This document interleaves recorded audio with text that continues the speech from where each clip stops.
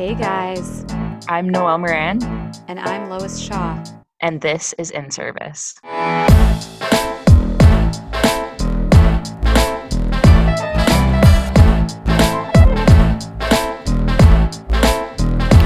Hi, friends. It's episode 3 in our medium-sized series on what the scripture says about teaching.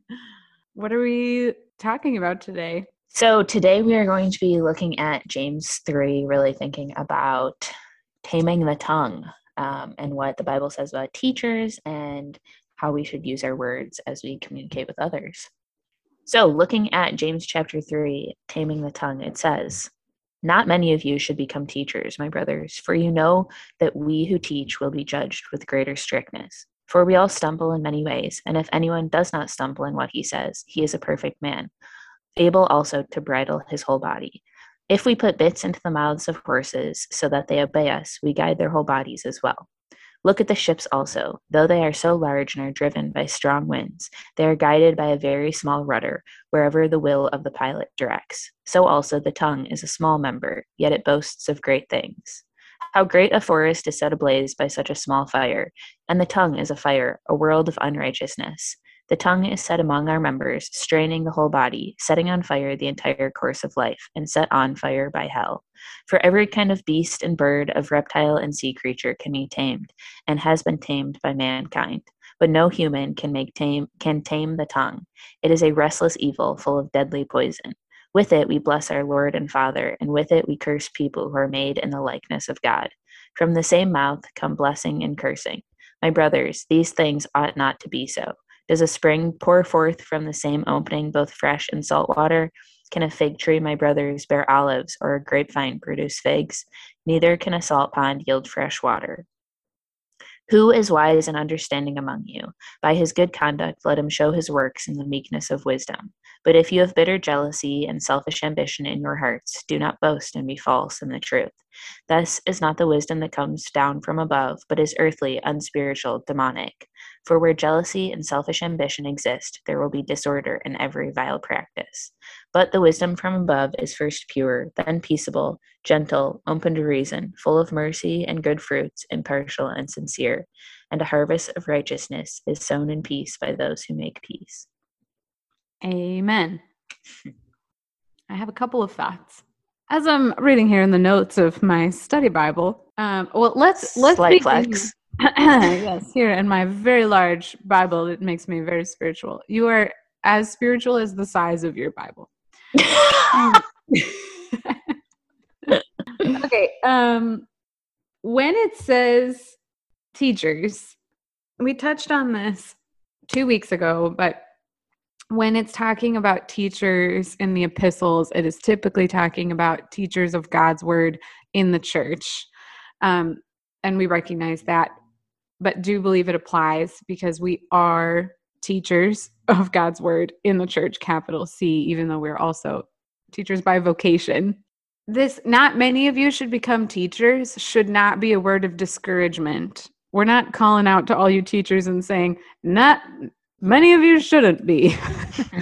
We are saying, as an encouragement, if the Lord has called you to be a teacher, that is a high calling, and we are held to a higher standard because of our influence.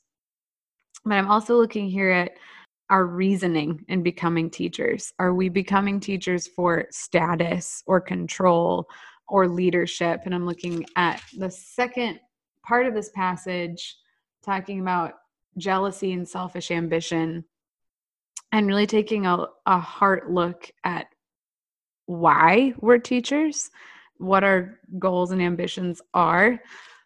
What are we boasting in? Are we boasting in Christ, or are we boasting in our status? Sometimes teaching can be an ego feeder because you're in charge and you're in control. The Lord convicted me before I even started my student teaching of you being in charge is not a good reason to be a teacher, and you having a posture of service and selflessness, servant leadership, reflecting the way Christ led, is going to be far more impactful than having control. Yeah, I think kind of going off of that, one of the things that the Lord really put on my heart and convicted me of, similarly to you, Lois, was how consistent my life needed to be. Who I present myself to be in front of my students also needed to be who I was outside of the classroom. As I really considered, who do I want to be as a teacher? Who do I want to be as a leader and as a guide?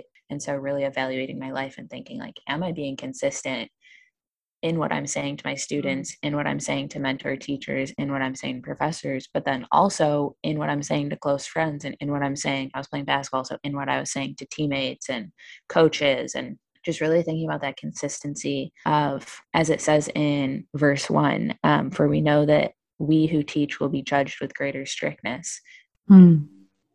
Verse 17 is one of my favorite verses. I'm going to give it a read. You hear my biblical pages. But wisdom from above is first pure, then peaceable, gentle, open to reason, full of mercy and good fruits, impartial and sincere. And a harvest of righteousness is sown in peace by those who make peace. So I would say even recently, I have viewed this verse as a checklist to analyze my own decisions and if they are wise. And I think a better way is abiding in Christ, being full of fruit of the Spirit, going with what it says in James 1, which is, if any of you lacks wisdom, let him ask God, who gives generously to all without reproach, and it will be given him. Let him ask in faith with no doubting. That rather than striving really hard to have wisdom and analyzing our decisions and are they wise and thinking about it and being very cerebral, which there is goodness there in thinking critically about our choices.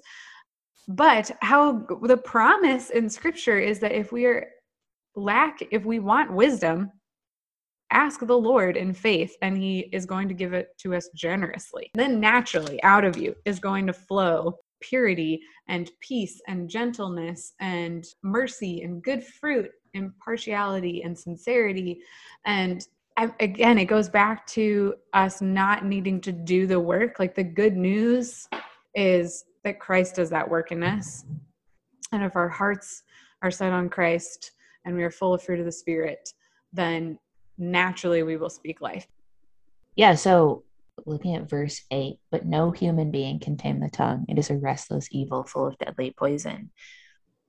We on our own are a restless evil full of deadly poison. Without the Lord, our mouths are poison. We are speaking death into people. But as you were saying, like, he has done the work for us. So what we need to do is draw near to him. And the more we are filled with the Holy Spirit, the more we are surrendering to him, the more we are holding our life with open hands and letting him use us rather than trying to be in control of every moment and every situation. That is when we'll be speaking life into other people. And that is when it'll naturally flow to be encouraging people and to not have to think twice about, oh, like, I want to encourage 5 people today. It'll naturally happen when that's where the posture of your heart is. And also just thinking about, there's a verse in Matthew 12, I believe it's verse 34, that says, for out of the abundance of your heart, your mouth speaks. Take care of your heart first. And the way to take care of your heart is to fill it with Christ. And you will see the ways that he will work through your heart when you draw near to him. That's so good. When I was in middle school, I remember a youth pastor saying that we can't try really hard to have fruit of the Spirit. Like, you can't just set out to be more patient and put in a lot of effort and then see that grow in yourself. And I remember thinking that that was bogus, and that if I tried really hard, I could definitely have joy and peace. And those were things for me to work on and buckle down and have gentility. And turns out he was right, because when you are just trying really hard to bear fruit of the Spirit, that's not how it works. One of my favorite passages is Ezekiel 17, where God says, I make the dry tree flourish. Like, if you were thinking about yourself as a tree bearing fruit, God is the one who grows the fruit. And again, we need to just abide in him. Like, good news is like zero work for us. We get to just go abide in him, be in his presence, receive his love. If you are choosing Christ and choosing to be in his presence and going to his word, seeking after him, asking him for wisdom, then you will overflow with life. And Ephesians 4:29 says, say only what is helpful. And when I am hyper analyzing my words, and I'm a chatty person, so I have I'm a woman of many words. But when I'm hyper analyzing that, it's exhausting to think about, is every single thing I'm saying helpful? But when I am abiding in Christ, walking closely with him, naturally, I say words of life. Yeah. As I was reading through chapter 3, I was just thinking about how all of this connects to teaching, and another school year is looming. And whether or not that fills you with excitement or fear or anxiety, I just really want to encourage each one of you guys to really be praying for your students and praying about the interactions that you'll be having with them.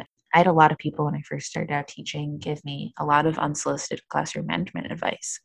And it ranged from saying things like, make sure your students never see you smile, or don't let them know the real you until the second semester, or make them afraid of you because that's how they'll stay in line or they'll behave.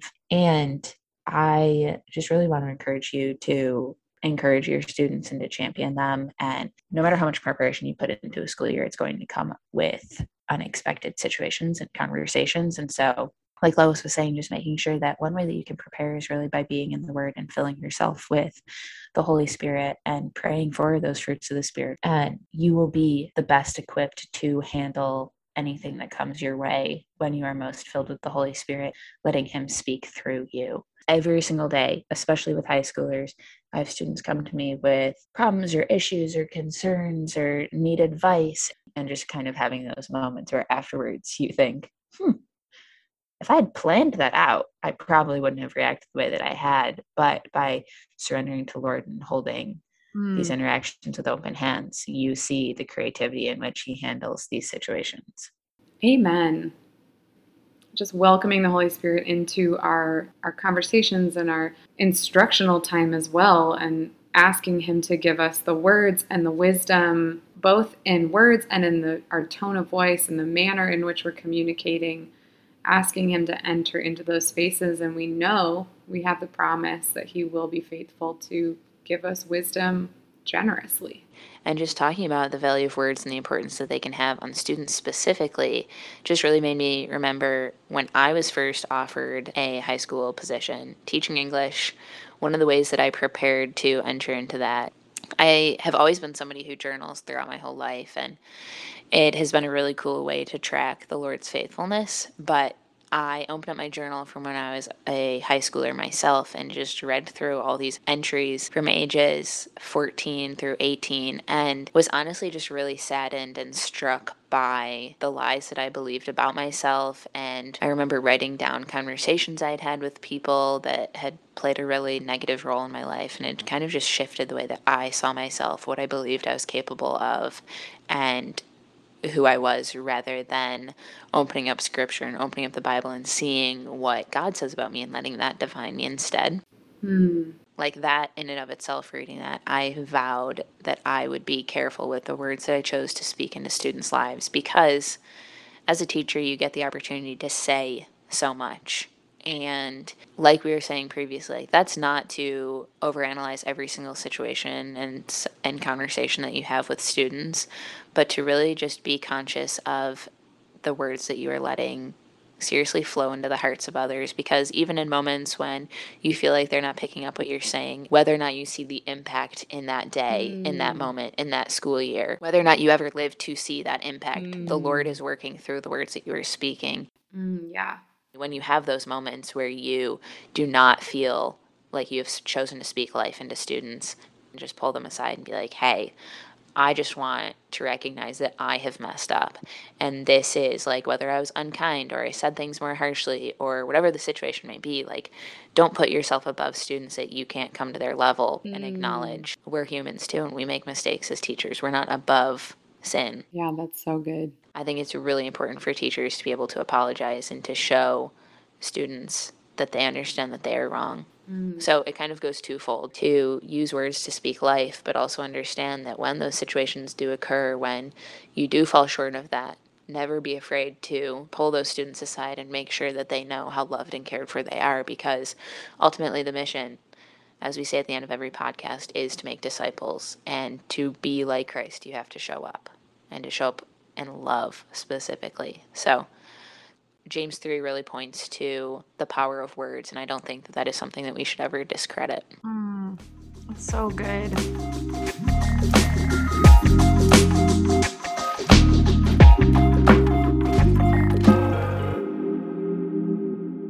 What are your action steps?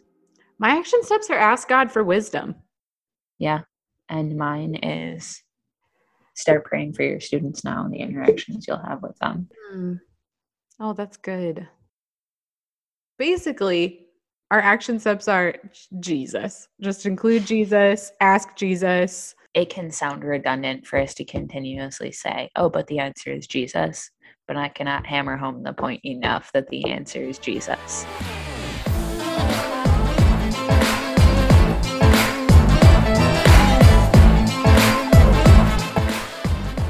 Well, thanks so much for joining us today. We hope you feel empowered in the gospel and in the words of the greatest teacher. Go and make disciples.